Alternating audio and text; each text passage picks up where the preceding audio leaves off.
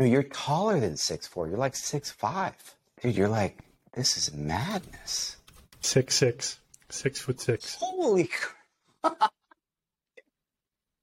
You're giant, bro. Like you could be a basketball player. You look so regular height on Zoom, on Riverside.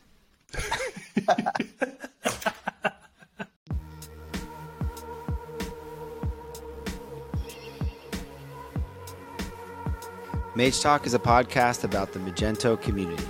Mage Talk is brought to you by Future Commerce, a podcast started by the initial brains behind Mage Talk itself, Philip Jackson, and by Mage Chat, a new private invite-only community started by myself, Kalen, and by Hiva. You can call it Huva, you can call it whatever you want.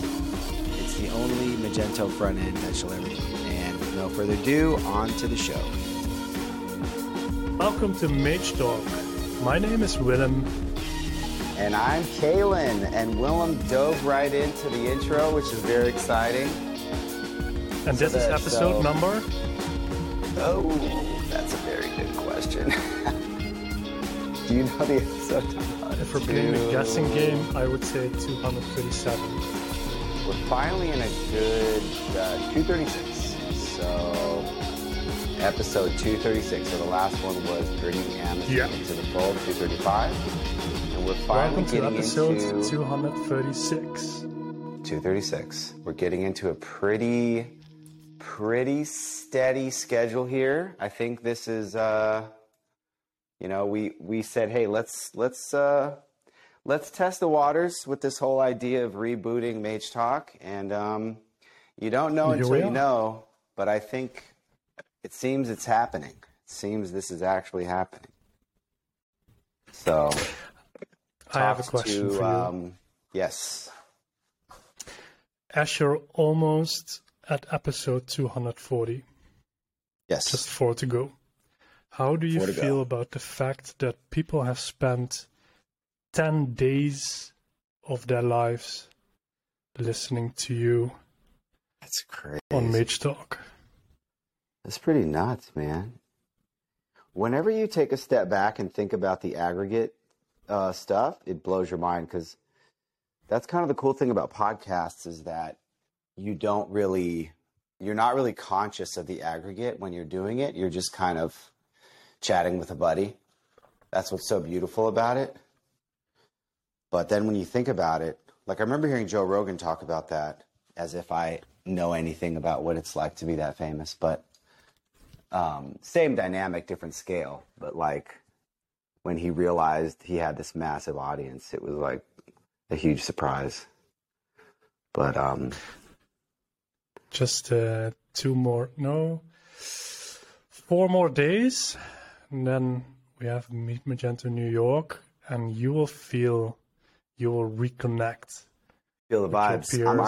You'll feel the vibes, and yeah, I've been feeling the vibes, man. I've been feeling the online vibes, and but it's always better in person. It's always magical in person. You know? Yeah, I was so happy that events were back earlier this year. Yeah. Yeah, man. I'm finally ready to talk about the new thing. I tweeted about it this morning. Oh, wow. The new business, the community. Let me live check what this new thing is that you have, because obviously I don't know anything about this new thing yet. Yeah, you've been busy working. How screwed up would it be if there was? I won't even mention it. So if there was a certain logo. I made a thing as what you tweeted, and it's magechat.club, Mage Chat private community.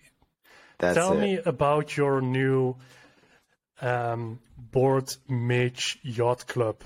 Yes, honestly, that was a really good name that you posted. I like that a lot.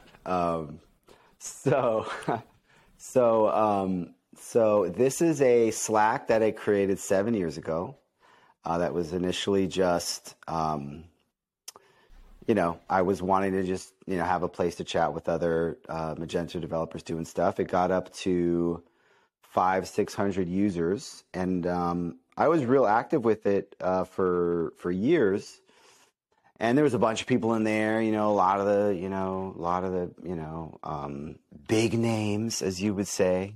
It feels so douchey to say that, but anyways, it was a cool little thing. And then the last couple years, I kind of ghosted from it, as I sort of generally pulled back a lot from the community. And but there was this like skeleton, and I'd always thought about turning it into a paid community because there's just lots of cool stuff you could do, but I didn't really have a real reason to do that until now, when I decided to ramp down Commerce Hero. And I was like, okay, I got to find something to do. I got to start making a living. I got to find a way to replace my income and things like that. And so it was this thread that I've been thinking about for years, and had been building community for years as just a little free Slack thing. And so yeah. So what's the objective? What's the objective? The objective is to have. I should be better at this by now, explaining the objective. It's to have a place to connect with your peers. I think a lot of it as like a digital analog to a conference. You go to a conference, it costs a little bit of money. That does create a bit of a barrier to entry. But it's an environment where you can learn stuff. There's also going to be weekly talks, live talks. There's, but also, like, to me, the magic of it, the purpose, the objective of it is more than just like you're going to learn things, you're going to be able to get your Magento questions answered. It's the magic that happens when you combine getting technical questions answered with having a place to socialize that's kind of fun, and basically those two things. And everybody's in a million different Slacks and Discords and stuff like that, but some are more engaged than others. Every company has a Slack. Some are more engaged than others. I think about a friend of mine who was at a company that was this great team, really vibrant team, really collaborative. They'd have a lot of fun together, post memes, but also they would, if they needed help with anything, they could post a question, get an answer really quickly, very collaborative, right? And as everybody's going remote, everybody's using Slack or collaboration tools. Now the question is, how good are they?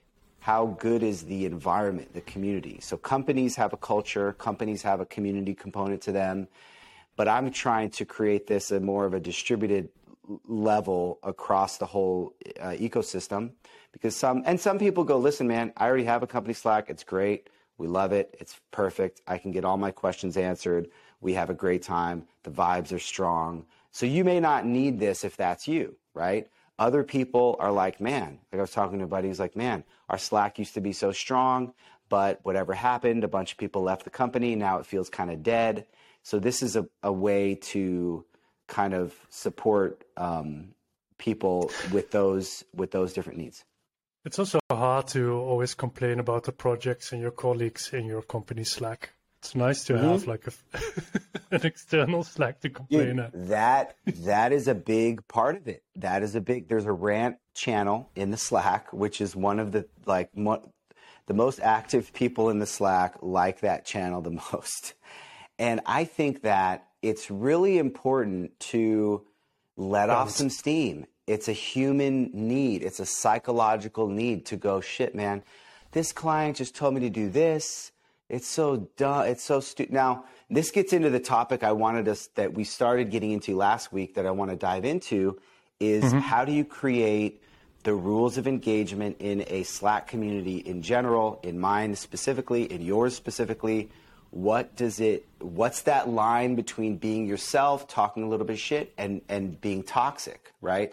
I don't think that you can strictly define that, but I think that I'm going into it with the best of intentions. The amnesty thing is a perfect example.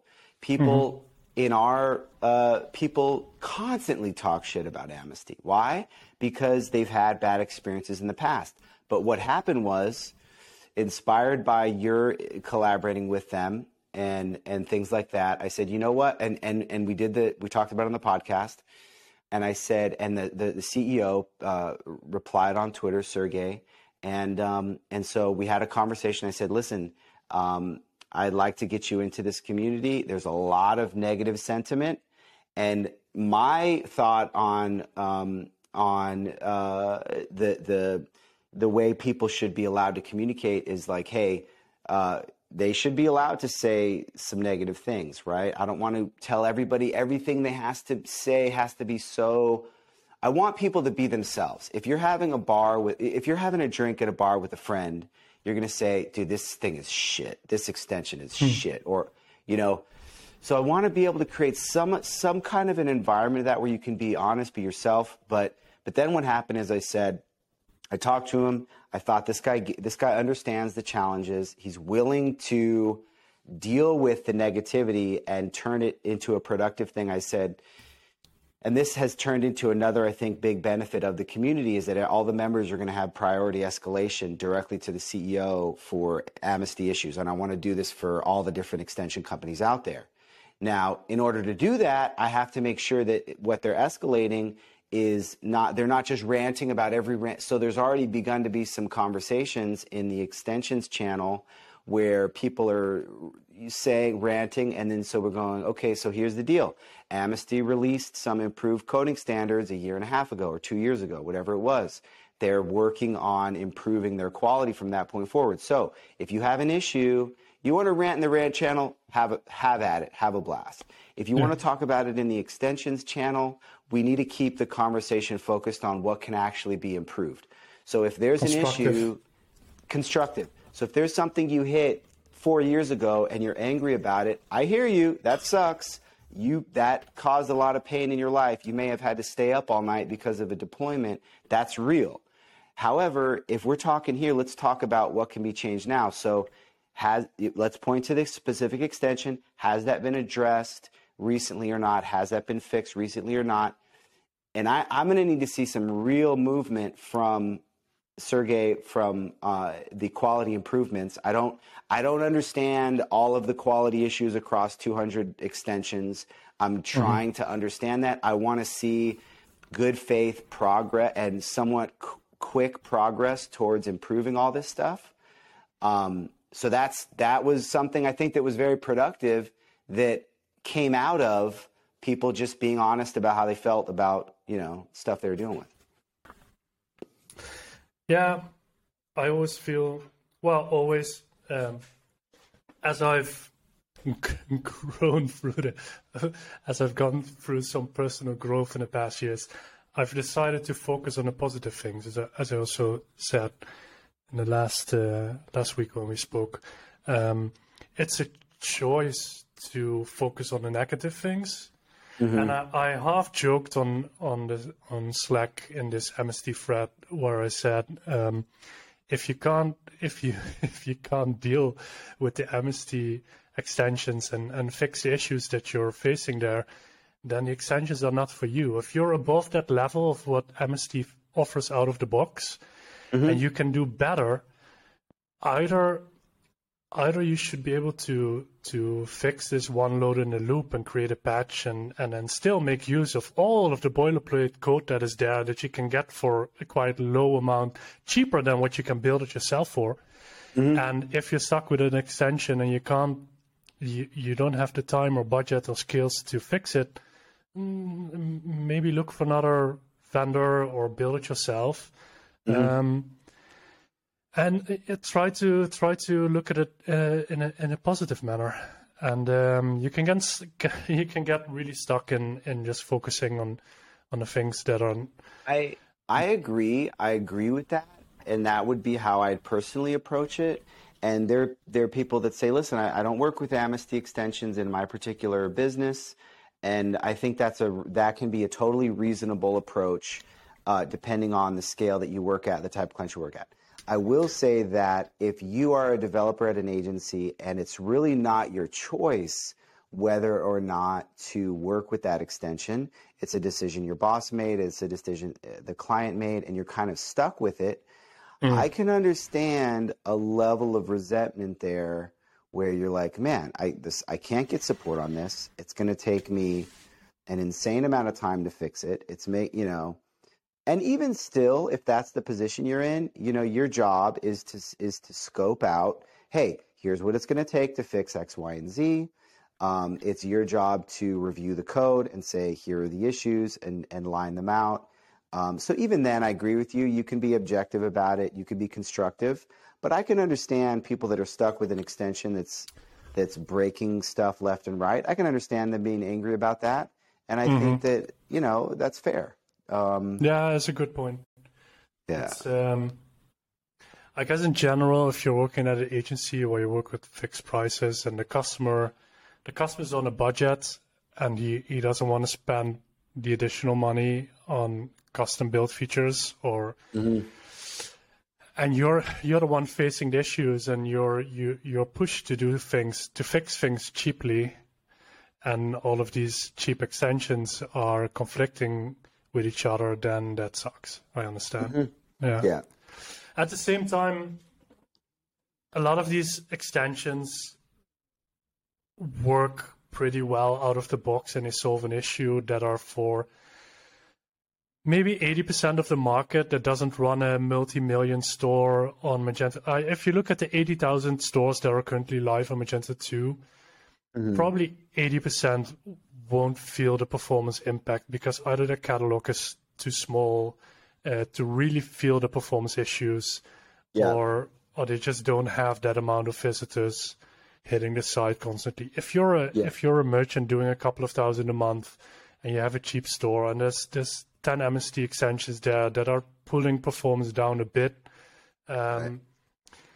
yeah, that's the downside of being on a budget, but it still solves. It makes it possible for these merchants to have those features at all. Otherwise, they. And that's the thing that it's easy for us if we're in the dev community working on high-end stores. It's easy for us to ignore that side of the market that has a demand for a certain budget extension that solves a business problem. That's a real thing. And the other thing that has been really cool in the community is that as Sergey has come in, I've had some people go, hey, I have a really good deployment pipeline that I use that does checks across different versions of Magento and everything else, that does code quality checks, all sorts of stuff, right? And everybody's building these types of things out. And so they're saying, hey, I'll help you, and like for free. Like I'll help you. I don't know what they have or don't have on their end as far as deployment pipelines, automated quality checks, but I have people in the community that go, I would like to help you guys fix this. We'll help you set up your infrastructure. And so now I want to get them to start collaborating so that'll help Amisty's business. That'll eventually improve their quality and hopefully make them more money in the long run and make the community's lives easier. So things like that can happen, hopefully that can happen, are pretty cool. Like I get excited about that kind of stuff. Yeah. You're going to have your hands full if you want to do that for more extension vendors. I know, dude. Because there's a couple out there, and every extension vendor has extensions that might have some load in the loops, and Amnesty is by far not the only. And we see a lot of extensions come by. Like we have so many extensions that are being made compatible with Hyvä, so we have insight in the quality of a lot of those extensions. And to be honest, all of the extension vendors have different varying quality of extensions. And that's just, some of them are maybe 5 years old and hardly updated. They've been kept up to date with new PHP and Magento versions, but that's it. And those might be low running extensions that they don't sell as much as a Amnesty Shop Buy is probably one of the largest chunks of income, and you would expect that to be Right. of high quality, Right. but then others not so much Yeah. maybe. It may not be a fully solvable problem across every extension vendor. And who knows? I'm hoping this works out, but you're not going to know until you know. And I'm starting to see some specific things escalated to Sergey related to specific extensions. I'm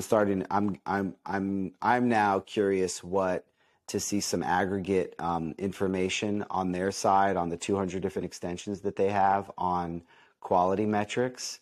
And so I hope it works out. If it doesn't, it doesn't. I gave it a shot. If it does, it'll be pretty cool. And I think that there are ways to approach this that, listen, I'm not expecting somebody to fix every problem in 200 extensions overnight. Nobody's expecting that. But if they can make good, material progress that makes everybody's life better, sure, it's gonna require some investment by the extension vendor. But these investments, we already know, pay for themselves. Improving your code quality, particularly if you're getting a nice automated deployment pipeline check with quality check, code quality check.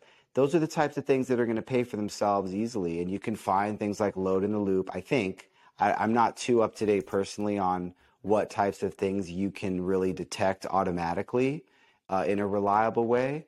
But I think that a lot of things I think you can do pretty a decent job of. So we'll see, man. It's a can of worms, and we'll see where it goes. Yeah, I think mostly it's easy to underestimate how much work they put in maintenance and updating extensions, and they have a public roadmap, MST.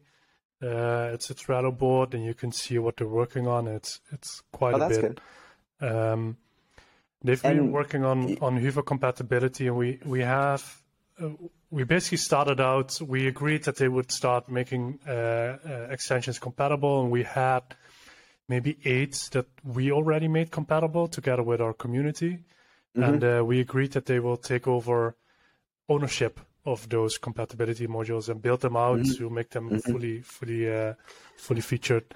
And I think they have about 4 released now and 3 coming up, which you can see in the public roadmap. To do that beside all of the other work that they do.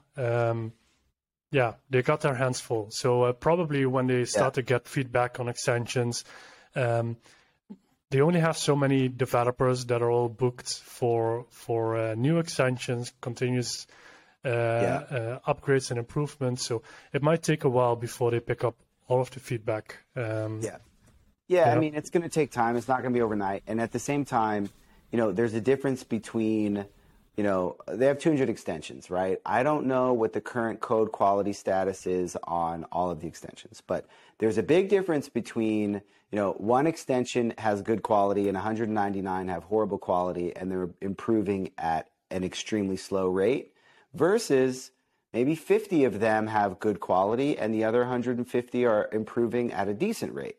So I have to wrap my head around how things are improving. A lot of people in the community are literally reliving past traumas related to things that have happened 4 years ago, 5 years ago, 6 years ago.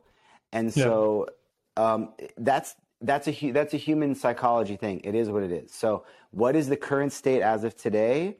I don't know. I'm trying to figure that out. But anybody who's integrating with Hoover, I know they're smart. So to me, that shows that they see where things are going, they're paying attention, and they're smart. So anybody doing that, I want to talk to, because I think they'll understand that this type of stuff is better for everybody, including them in the long term, which is why they're investing in Hoover, because it's good for them in the long term as well. There's a huge surge in the community towards Hoover. I was just talking to somebody today, my friend Jordan, who is building a headless checkout called Rally. Jordan Gall, I've known him. He actually built an email abandoned cart thing back in the day we've never met in person, but he's a really cool guy. And and we were chatting a bit, and he's interested in Hoova. I didn't even know he knew about Hoova because he's doing all sorts of headless stuff. So, anyways, yeah. So we'll see where it all goes. But The sad thing for me of this new product that you have is that you use all of these no-code tools, which are impossible for me to hack. While I have this tradition that whenever you create a new product, that I take a peek where. No. See, this is fantastic, because if I would have built this myself, 100% there would have been security holes. Yeah, that's right. You had found an old MageMail security hole, if I recall, and yeah, probably a Commerce Hero one too. Yeah, so this no code stuff is so obviously there's limits to it. There's limits to what I can do with it, but oh man, it's so fun to just be able to roll out little features quickly. It's pretty. Just today, I added a little portfolio thing that I'm starting to build out. So I want to make the member profile pages a little more meaningful. So people can add things like services they offer for people that offer services, freelance agency type stuff. But then I think a simpler way to build them out is like a portfolio thing, so people can say, so Damien, for example, has a page. He can put Daffodil on it. He can put Mapia on it. Simon Sprinkle has a page. He can put his extensions on it. So I want to start to build out these member profile pages, and then there's tags associated to the portfolio. There's tags associated to a lot of different stuff across the database, and then I can roll those up into the members so that then we can start to figure out who's good, who's into DevOps, right? Who's into Kubernetes, who's into price configuration, so that questions come up, I can figure out who to route questions to and things like that. Let's do a voluntary sponsor break and give a shout out to Damien and promote his Kubernetes setup. You know a bit more about what he built there, but what is it exactly? He has like this whole schematic and configuration that auto-scales Magento on Kubernetes, and it's plug and play. Yeah. How does that work? I still don't know very much about it, but we had talked about me doing some promotion of it and stuff like that. And I may or may not continue to do that rev share thing, but we had talked about a rev share thing of it. But from what I understand, he has a few clients, that his agency clients that are on it, and it does like auto scaling really well with Kubernetes, and he has this Helm chart, which, as far as I understand, is basically it's the code as infrastructure. I'm probably using that term slightly incorrectly, but it determines how everything is configured. So it gets your message queues set up, it gets your auto scaling set up, and it just gets everything orchestrated. So the way he describes it is like commerce orchestrated. And just to emphasize how special it is that he has auto scaling there, because that's something that Adobe still doesn't do with Adobe Cloud. Yeah, with Adobe Commerce Cloud. 100%. So like through auto scaling. Yeah. So, and I don't, I know some people have different types of auto scaling, and then, it's like, it's one of these buzzwords where some people are like, yeah, we have auto scaling. Just email us and ask us to set up a new thing whenever you're expecting a surge. Yeah. It's like, that's not auto scaling. Then you go to 20 server nodes and they never scale back down. And then when you need it for just one occasion, you scale up to 40 and you never scale down. Totally. So my understanding, and I don't know how this stuff all works, is that he has it nailed. That he's been doing this for 5 years. He has some really decent sized clients on it. And one of the things that we're going to start to do with actually, we already started. I did my first one on Friday. Is we're doing these live sessions where we're calling them APIs and IPAs. Peter Yap came up with the name, but we're going to do You weekly. like IPAs? So this is sort of the funny thing about it is I have zero interest in IPAs or any beer that's fancy. I'm a Bud Light guy, but but I'm a Bud Light and a rum and Coke guy. So here's the rum, but I just like the name of it. So I like it too. So we did our first one on Friday. Alexander Buch out of Germany talked a little bit about a Magento 1 BEM CSS methodology thing that he did. We had about 7-8 people in there. We drank some beers. We talked some tech, nice. and yeah, it was fun. So he's going to do one. We actually have it scheduled on Mapia. He's got that coming up, I think, in a week or two. So that'll be a good place to get into the details. Is that the name of the product? Mapia? Yeah, I keep telling him it's a horrible name. It's Mappia. I'm sure there's some deep meaning of the name tied into how Kubernetes works and stuff like that. But it's Mapia, and he sent me the website. He doesn't really have. It's just a placeholder website. He needs to work on that. He didn't want me sharing the website URL yet, but. Okay, but if you want to know more about it, you should go to greycore.io and contact them. And that's Greycore with an A, not with an E. Yes. So that's American Grey, right? Is UK that honestly? Grays with an E? I can never. Yes, I think that's American Grey. I'm not. I have not been known to be a spelling expert in any language, but I think that's it. So yeah, Mapia. Man, I think it's neat. Okay. Mapia. Yeah. So what are you working on these days, Willem? I've given my huge promo advertisement, so let's move it over to you for a minute.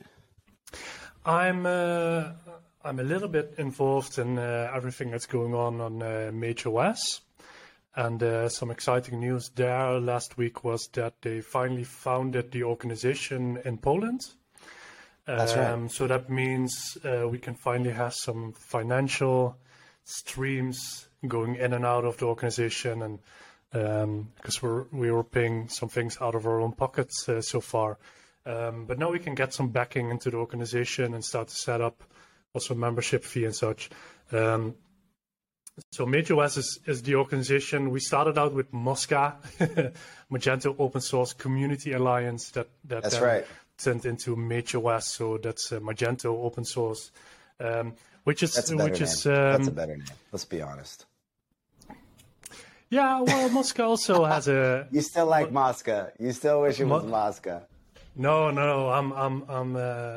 I'm You're all in. More than good with MageOS, but it was funny that Mosca means mosquito in Spanish. Yeah, and it kind of gave in my head. It was a bit like this annoying. Annoying thing buzzing around that was influencing people. Fun. That's kind of fun. MageOS currently, so mage-os.org is the website, and the content that we have there is growing.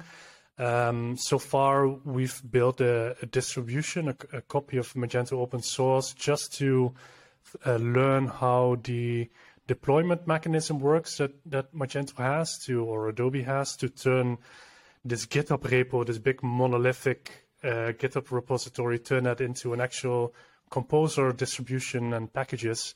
And that's something that Vinay has been working on together with Daniel Slove, and Damien has been helping there. Anton Siniok from One Step Checkouts has been very active there. And now the plan is to start building our own distribution where we start adding our own features and bug fixes and accept merge requests there. That's so exciting. Now, are you going to As far as the way this is going to be structured, are you going to have a base distribution that still maps to Magentos, and then you're going to have a layer on top of that in the form of separate that's why extensions or packages? Yeah, that's why we first built the fork, so to say. So that's an identical copy to Magento open source.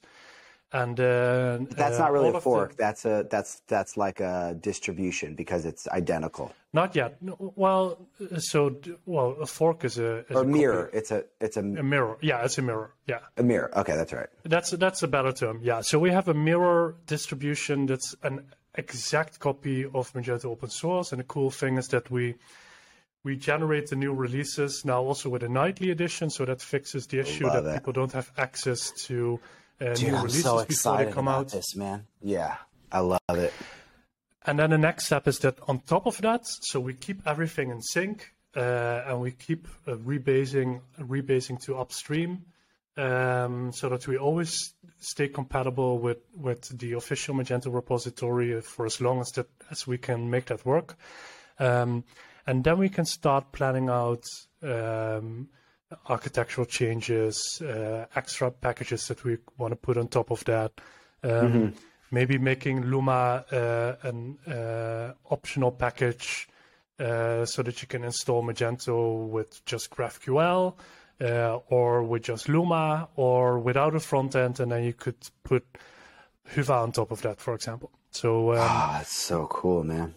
And that would solve some of the dependency issues and some of the performance issues. If you're running a headless front end only, then you don't need the Luma packages that only slow stuff down. So yeah, that's really cool stuff. I'm doing 3 or 4 meetings a week on MageOS that are each at least an hour long. So that really takes up a chunk of my work time. And one of those meetings is a content committee, so to say, where we're working on Magento content for merchants. We're trying to collaborate with the Magento Association there. Possibly we're gonna donate that as a ready-made website with content so that the Magento Association can take ownership over that. Nice. Would be nice because then we can use some official Magento logos there as well, as they are holding a trademark or they have the rights to use the Magento logo on the website. And then beside that, there's quite a lot of Magento Association meetings now that I and 2 other people have joined the board. So we're getting up to date there. And normally they always had 1 meeting a month, which is just crazy little if you want to achieve anything. Yeah.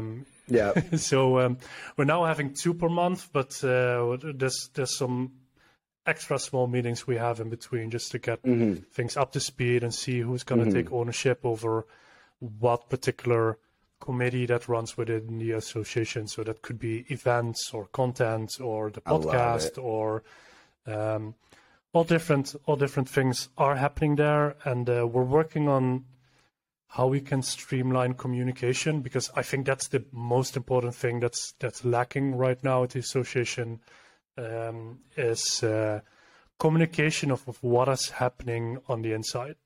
And there's a lot of islands between all of these committees where community members are working and they don't know that much about what others are doing in other committees. And one of the things that I want to reevaluate is the current website that's being used, the platform that's being used for the Magento Association website, because that's being maintained by the external party, and everything that needs to be changed there takes a long time, and everything costs money. And we could just move that to a WordPress site. Yeah, that should be something lighter weight. Yeah, just have like 5 content editors that are approved to make changes, and then take any contribution from community to change pages and have that reviewed and merged in some way. 100%. Yep, that makes a lot of sense. Yeah, and we're having meetings with Adobe about the Magento branding. Apparently, there's a plan in the making how Adobe wants to continue communicating the Magento brand, which currently isn't that clear. We see a lot of different communication coming out of Adobe from different departments, and it's not just one.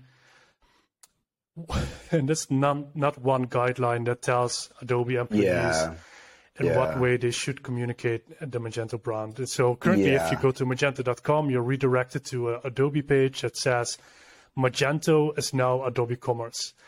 And that has really angered me because it's false. And even if I talk directly to Adobe people, and especially the decision makers, they're like, yeah, that's not the right communication. That's not the right wording. More accurate thing is that Magento Commerce Edition is now Adobe Commerce Edition. So I could understand the mix up there. But the issue there is that the organization, Adobe is such a big organization. They have a content department and a marketing department. And they get assigned to update a page, and they're like, oh, yeah, so I read that Magento is now Adobe Commerce. And they put it there, and then if you want to get that changed again, you need to go through 10 layers. Me as a community member, a Magento community member, need to go through 10 different shackles in a chain to reach that content department. And then they're like, well, I'm not sure if that's actually... I've read this document that says that Magento no longer is called that. So, yeah, it's difficult. But they're working on a plan to do that better and work more with the community together. We're working on a better format for the maintenance of Magento open source, for pull requests on the official Magento repository to get more influence from the community to get things changed in Magento core. Which is looking promising. So it's not going to be the Magento LTS STS that we've been. That was a plan, a concept that we worked on for a long time, especially together with Eric Oway. And at the time that he left, it also became clear that not every department in Adobe signed off on that plan, and eventually they decided to focus on improving the workflow of contributions and giving more ownership to the community over the product in a different way than having two versions. They basically said, if it's so hard for us to maintain one version of Magento together with the community, then we're going to make it even more complicated if we're going to have two versions of Magento, and then find a way to do that well. So they said, let's just focus on one version of the product. Honestly, that makes sense to me. I know I still don't completely understand the short-term and long-term thing. I know you tried explaining it to me once, but that makes sense to me. Like, yeah, in the end,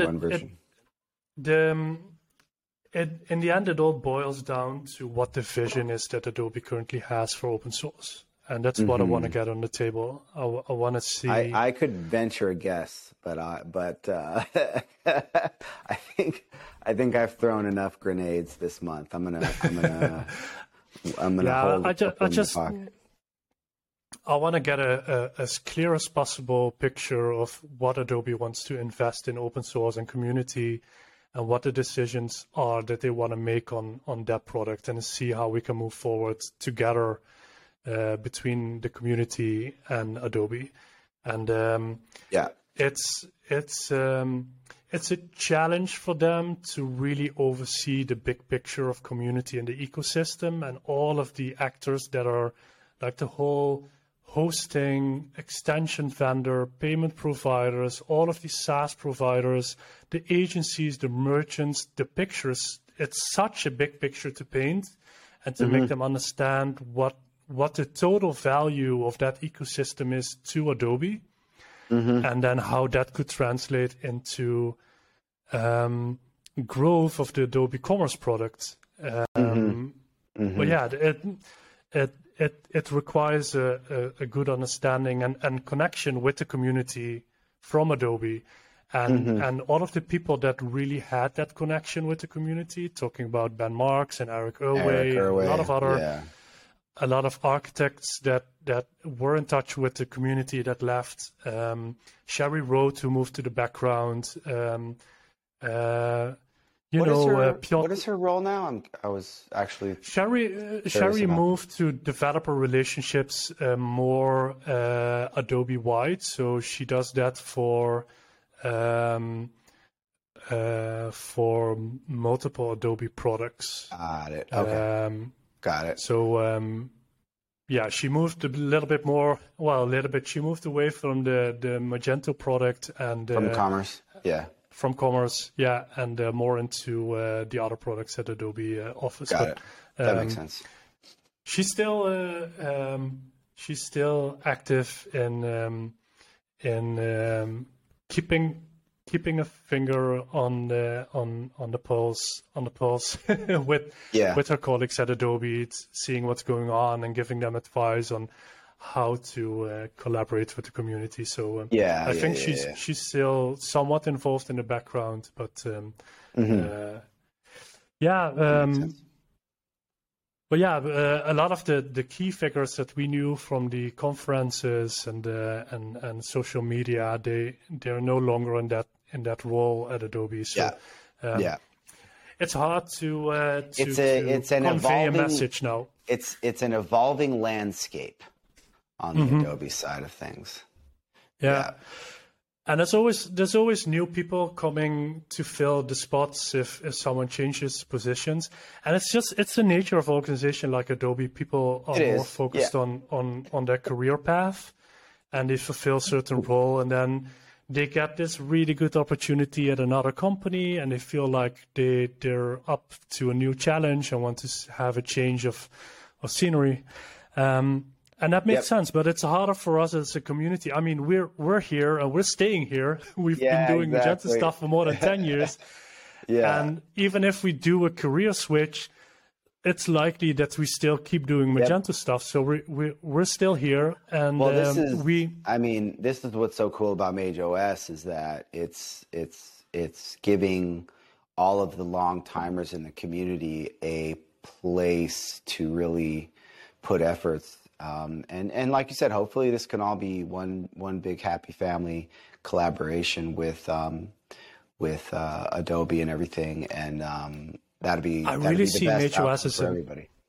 Yeah, I really see it as a playground currently where we can kind of explore in what way we want to work with the Magento product and just see if we have the space to just innovate and have total control over the product. What happens, and then kind of use that as an inspiration. It's hard to define now towards Adobe to say, like, well, if you allow us to do more with the product, you will get this and this and this and this. That will be the result of that. We don't have like a real tangible, something you can really tell them, this is the value that we will give to the product if you allow us to. Yeah. And by the way, as this progresses, let's say fast forward 6 months, you start to get some of those additional features or additional improvements in the fork layer. I'm probably using that word wrong, but in the as you start to build out this section of code that is different from the mirror, and then as you start to get some traction from merchants or other areas in the community, then the conversation completely changes from, oh, can you please do this for us, to, hey, here's a feature that's valuable. Do you guys want it for free? It's battle tested. It's being used by people.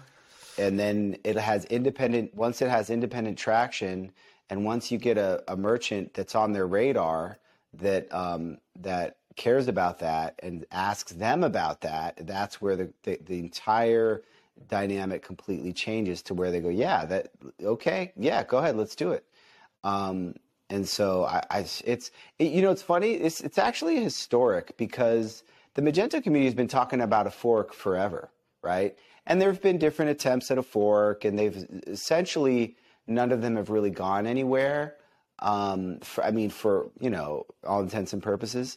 So the fact that this is actually happening is pretty cool. I mean, just from a historical standpoint. Mhm. Yeah. Yeah, and one of the focuses that I've added to the mix now, like we started very European centered because the time difference between just us two is so complicated to schedule things. Yeah. If you have 3 time zones, I now see with the Magento Association, we have people from Asia, Europe, and America. Yeah, it's impossible. That means the only time that I can do meetings with the association where everyone is in daytime is 5:30 in the evening. Then we can have 1.5 hour while we can talk while America has their morning and Asia has their evening. So it's the only time that we can schedule calls now. And with MajorOS, we went for velocity, so we can achieve things fast. Yep. And then we started to include people from the Americas. So then we needed to move our meetings to the end of the day so that it's the morning for the US. And now I'm really trying to find ways how we can reach all of the other areas like South America, people from Asia, try to include more diversity. Awesome. I was actually talking to somebody in South America about this, who is a community-oriented person that was asking, hey, are you getting involved? And they were saying, well, you don't really have any representation from Latin America at the moment on the thing, and so I was thinking that would be. And I'm all about, hey, you got to get started where it makes sense. It's in Europe, awesome. You guys are getting things going, but as you start branching out, I was to say get somebody like that, or obviously there's a number of people who could fill that role, whatever it looks like. If it's not on the actual board, or I don't know how the board is structured, but if you can get people like that to get a little bit involved and have some visibility, I think that's exactly what you already said that you're working to do. Yeah. But I think that will make it's people mostly feel in the more of a sense of messaging. Ownership. Yeah. It's mostly in the messaging to really invite people in. I mean, so many things that we do are completely open, and we're, I think, the most transparent organization currently out there in the community. 100%. But you can join our Discord. It's chat.majors.org. You can see when the meetings are happening. So we announce all the content meetings and the technical meeting. We announce those on Discord with the link. Anyone can join and listen in and share their ideas. Anyone can pick up a task on this distribution and the mirror that we're building. But to get involved with the community, you need to step in and get involved. We can't really, I can't pull you in to feel engaged with us, because you need to, it's like at a conference, the Pac-Man principle. Yes. You stand in a circle and you keep the circle open so that anyone that is interested can join. They can join the conversation and then they become part of it. But, so MajorOS is not like a closed circle. It's very much open, but it depends on the person that wants to join to step into that circle and just start listening in. And then as soon as they feel like I have something to ask or something to contribute here, that's how you. I mean, I didn't really get into the community, really got the feeling that I became part of the Magento community until I did my first hackathon. I went to a lot of conferences and I listened to people and I met some people, but it was hard to connect. And then the first time I did a hackathon was especially Peter Jaap from Argentus, who really made me feel part of their little team and invited me in. And from there, I started to feel part of the community. Yeah. And 100%, I agree there. I think that particularly if there are people that have been longtime contributors in the community and for whatever reason they haven't had the reason to get involved in MajorOS, they've just been busy with work, they've been whatever. I think this is where I'm starting to see what my role can be with this whole community building thing. It could be as simple as being like, hey, here's somebody in Latin America that's been an active contributor for a long time. How can we plug them in? What's a low-hanging fruit where we can say, hey, it could be as simple as maybe there's localization stuff that you guys want to do, and you say, hey, let's just make this person, assuming that they have a little bit of time they can dedicate to it. Like, here's somebody that would make sense to plug in doing localization, or some minimal level of. I guess the way I think of it is, what's the minimal level? Let's say we want to add a Latin America representative today, right? What's the lowest? Everybody's busy, right?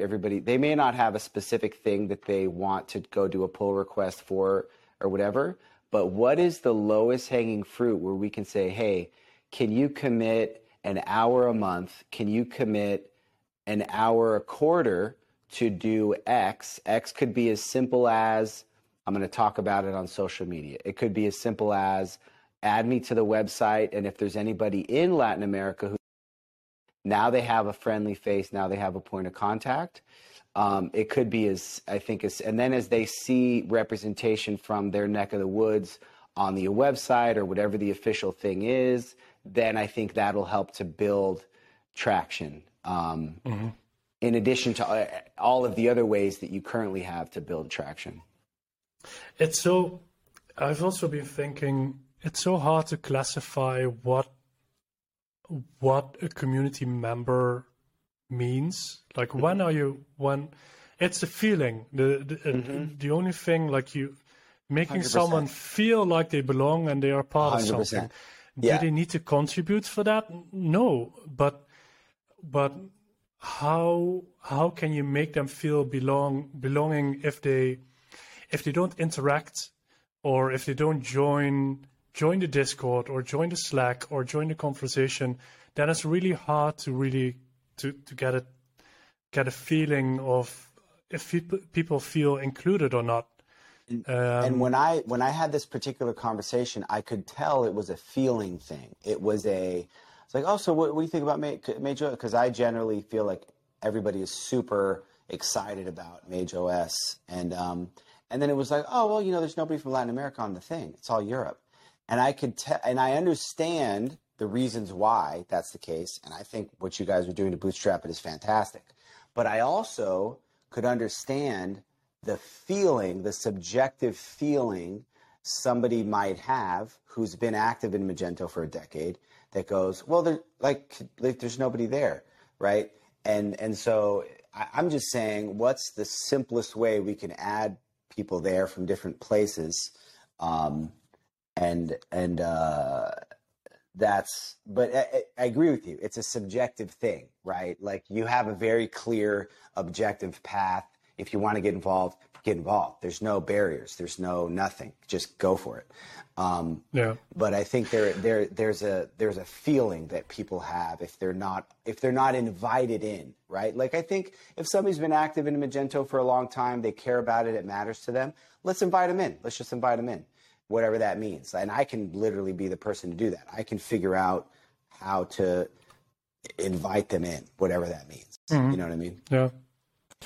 Yeah, so it's something I've been thinking about for a while now. What if we can organize certain meetings, or actually ever since I mentioned this at MageOS, Vinay has been live streaming all of his work he does in the weekends. He usually works on MageOS on Sunday, and then so cool. In Discord he does this water cooler where you can just, which is basically a chat room. Mm-hmm. And he usually tweets like, "Oh yeah, I'm now live coding, and join and talk with me, see what I'm doing." That's cool. Yeah, it's hard to get cool. Connected with people that you're not connected with yet. Like, we can tweet, "Hey, please join us Discord," but then if someone doesn't feel personally invited, and I don't know who that person is, how do I reach that? I'm just saying I'm just saying I can literally do that. Like, that can be my little way of helping out, is if to the extent that you care about my feedback on it, I can say, hey, here's somebody, let's plug them in. Let's do it in a way that's really easy and simple and doesn't require anybody's time. And I think will help. I think will help the build traction in different Yeah, places. I would just love seeing new faces on these meetings that we have, on the content and the tech meetings that we have. We're working on the diversity and inclusion thing. I think Vinay wrote a blog post that's going to be released this week. Jean Lan from One Step Checkout, she's been working that with Vinay. So there's a plan. There's a plan there to see how we can include more people. It's one of the reasons I'm also very excited about New York, is because I know a lot of people from Latin America and Asia will be coming there that I've never seen in person yet. So I want to brainstorm with them, like people like Vijay Kolani, who has so much connections with the community in Asia. What his ideas are, how we can get people from those regions involved. Totally, man. So it's not unwillingness, but how it's just difficult. I'm not saying, and I'm not saying it's unwillingness by any stretch. Everybody's busy. You're stretched to the max. Everybody's doing a bunch of stuff, and we can talk more about it offline. I basically have some, I think that. And I think it'll continue to happen, but I have some ideas that I think could accelerate it. Speaking of New York, the official Mage Talk I think this might be the second ever Mage Talk meetup. I think we did one at Imagine. It was pretty fun back a few years ago. Got in a little bit of trouble because we overlapped with some other official Imagine stuff, but that's okay. So we have 41 people have RSVP'd, and so you can check. Got anxious? Did I get anxious? I guess I did get a little. If I don't think about it, I don't get anxious. If I think about it, are we going to get kicked out? Maybe. Who knows? Who cares? It'll be fun if we get kicked out, or if we don't get kicked out of the bar where we're at. So we might be moving to a different location that can accommodate more than 40 people. Yeah, we'll link to the LinkedIn event, and you can find the location there. So we'll figure that out. I didn't know if we'd have 3 people RSVP or what, but so when we went over 40, I was like, okay, all right, good times. Yeah, I think we'll probably get a bit more than that even as the event grows nearer. I think so, man. I think so. So that's going to be fun for sure. I'm excited. Yeah, I'm excited about New York. A lot of Major West people will be represented. Are you like 6'5"? How tall are you? I keep imagining what it's going to be like to meet you in person. I can't tell you in American. I can tell you in European. Tell me in European. Meters. 1.98 m. Okay. Okay, so you're almost. Okay, so you're tall. Almost 2 meters. Yeah. Okay. Cool. I was imagining you towering over me in person. I can adjust. I won't look down on you. But we have 4 or 5 people from HOS joining the meetup as well, and there's gonna be 4 people, including me, from the association. So that's Holy also crap, very good. Dude, are you like 6'4"? Dude, you're a if giant. That's 1.98 m. You're a giant Viking, dude. Holy cow. 6'4", 2 centimeters. Dude, you're taller than 6'4". You're like 6'5". Dude, you're like, this is madness. 6'6", 6'6". Holy crap. You're giant, bro. Like you could be a basketball player. You look so regular height on Zoom on Riverside.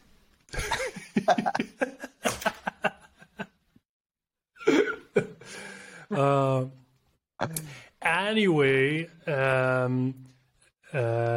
we have Slava, Vatsal, me, and Danny from the association all coming to the meetup as well.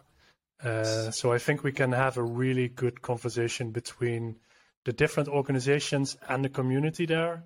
So I'm really looking forward to that. Let's make some plans for the best World possible domination. Yeah, and the best possible future for Magento open source between us, the community, us as the community, and Adobe. And the Mage Board Yacht Club. Don't forget about the Mage Board Yacht Club. Please. Yeah. Got to keep that in the mix. If at all possible. I have kids to feed. Do it for the kids. Do it for the children. Good. All right. Let's wrap this up, shall we? Let's do that. And we have one coming up that's going to be focused on Magento extensions. Oh, yes. Right? An episode. Yeah. We talked to Peter Yap, about doing Peter Yap, that. yeah. So that'll be fun. So we'll see when we'll get that scheduled in. So yeah, good times. Thanks everybody for tuning in, and we will see you next week. Bye.